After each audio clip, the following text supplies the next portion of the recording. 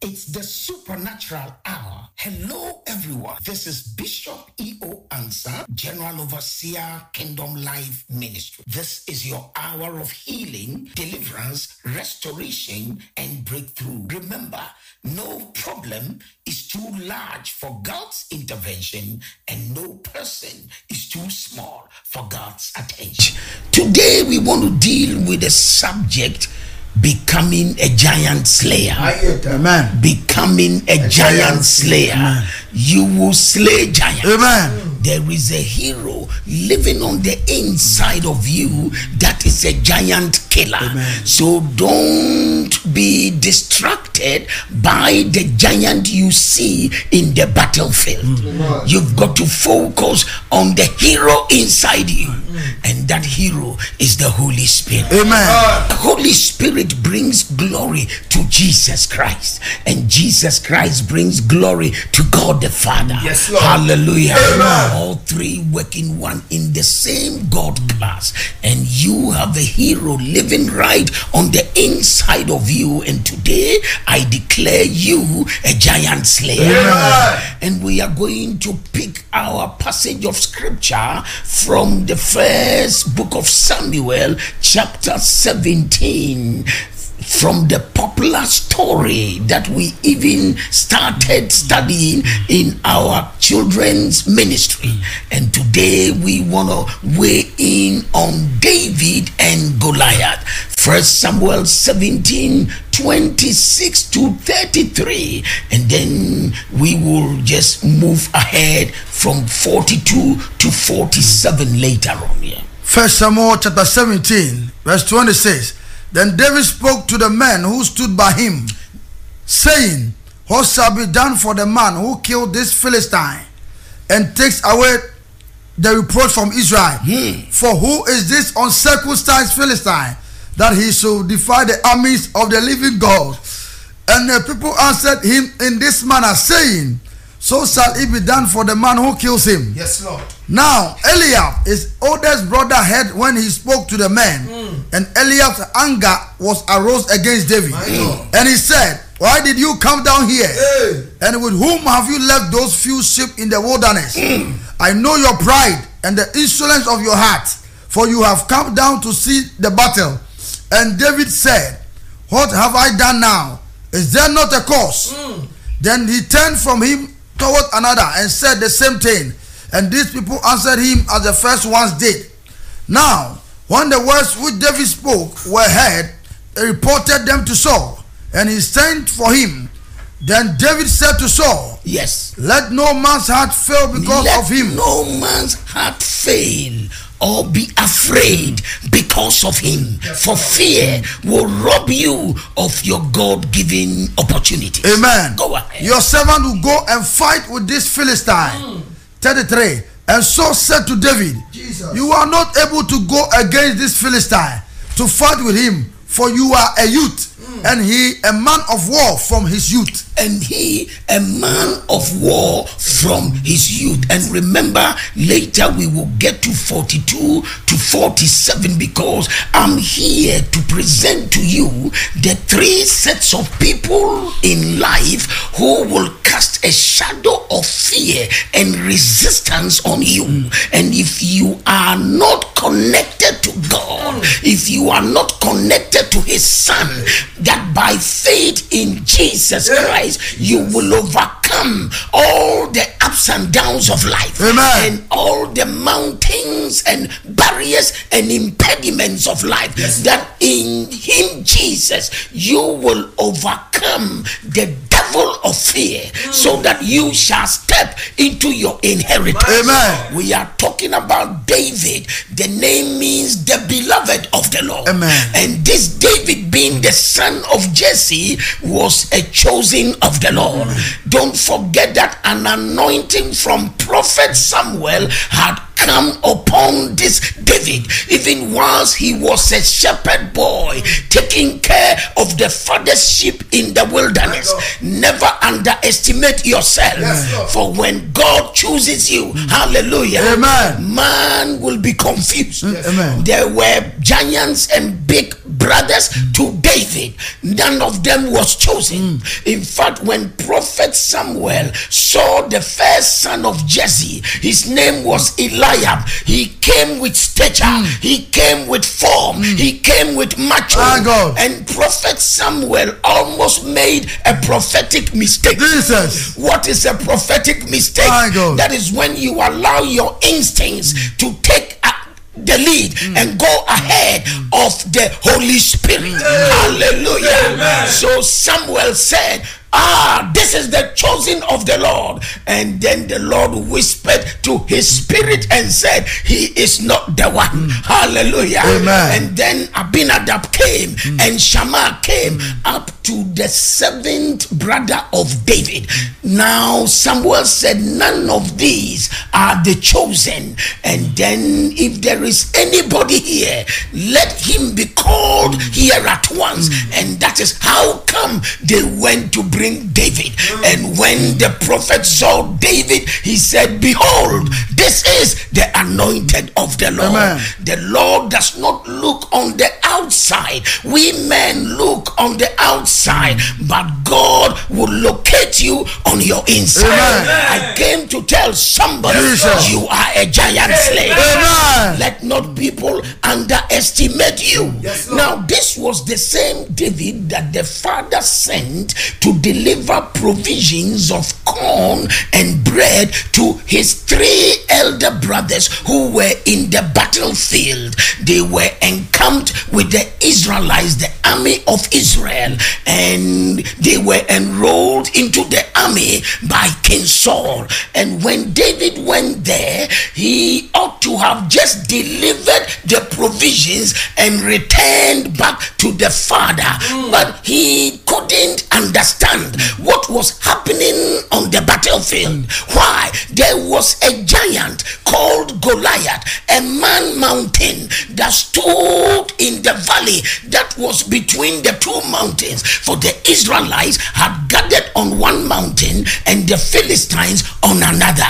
And the giant came to stand in the midst of the battle and shouted for 40 days. For 40 days, give me a man that he should fight me. If I defeat that man, we have defeated all your armies. If the man defeats me, he has defeated all our Philistine armies. Somebody shout hallelujah. Hallelujah. And when they heard the voice of Goliath, anytime they heard his voice, they did a runner. They retreated. Even army generals were running because the royal blood of heaven was flowing through his veins. The anointing, the doer of the impossible was on his life. And so David knew that, listen, the anointing over my life will bring you down. Oh, hallelujah. Hallelujah. Never underestimate yourself in the fight. Always remember the hand of the Lord upon your life. You will do the seemingly impossible, for it is not the size of the fight in the man, but the size of the fight in you. Hallelujah. Amen. It is not the size of the man in the fight, but the size of the fight in the man. Hallelujah. Amen. Oh, I love this. I love this. I love this. I love this. Now, when David heard what the uncircumcised Philistine, that man mountain, was saying, he now went ahead to say, I'm able to fight against this man. Oh,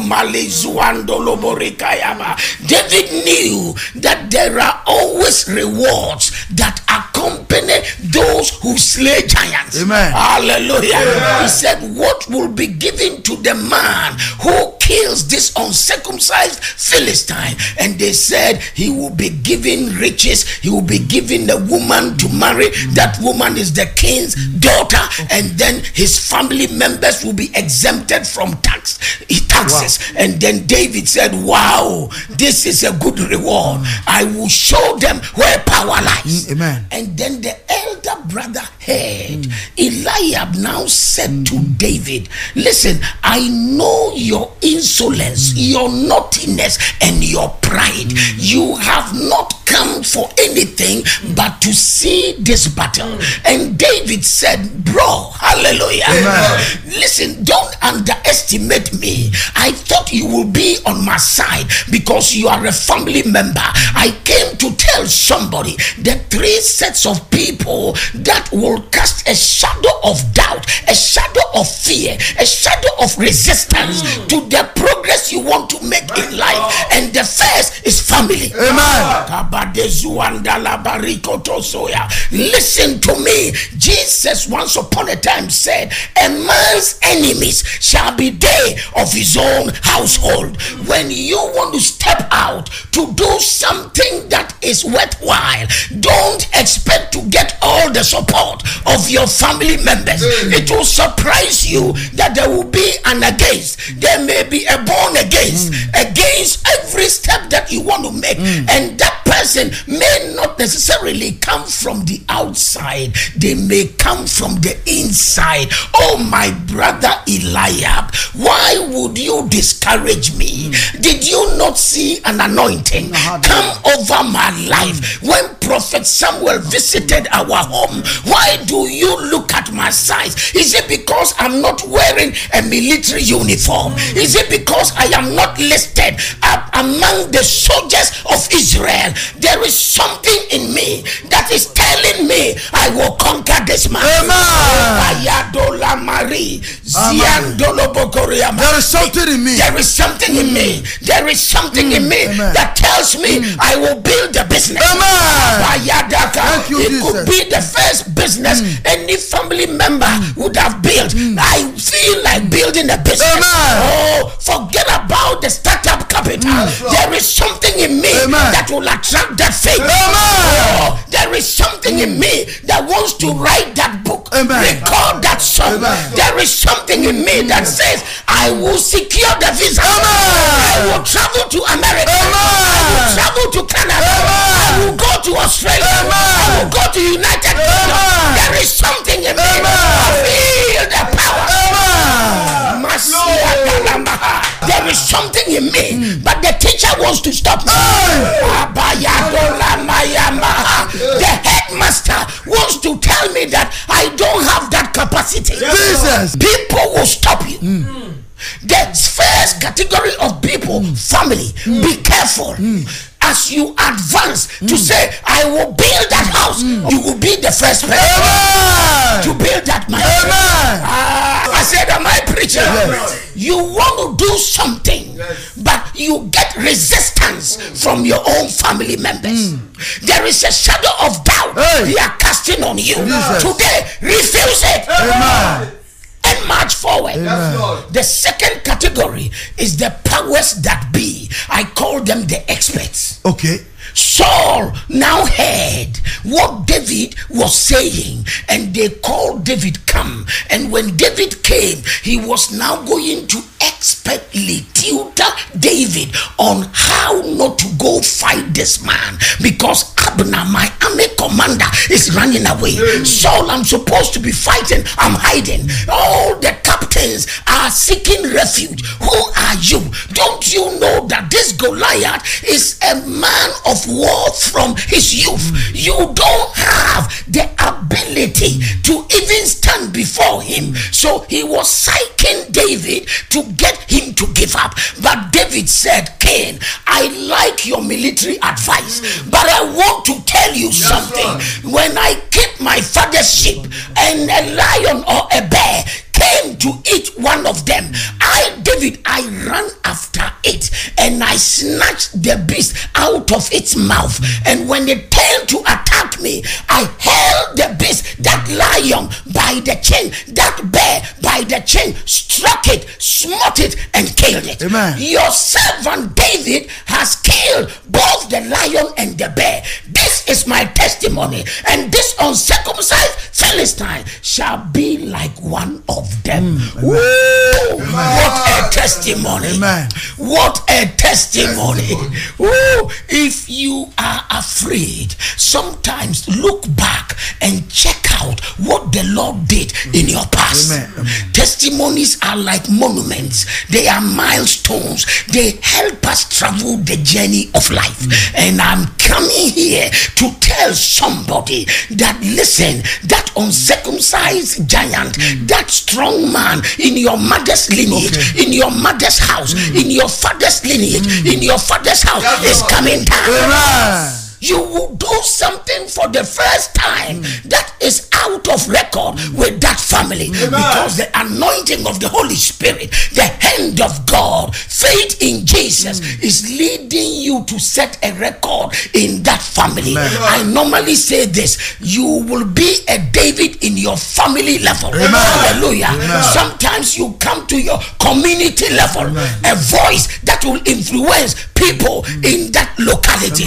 God can bring you to national level, from town level, village level, city level to national level. We need a David in our nation of Ghana who will slay the Goliath of economic crisis, unemployment, and may the Lord give us one.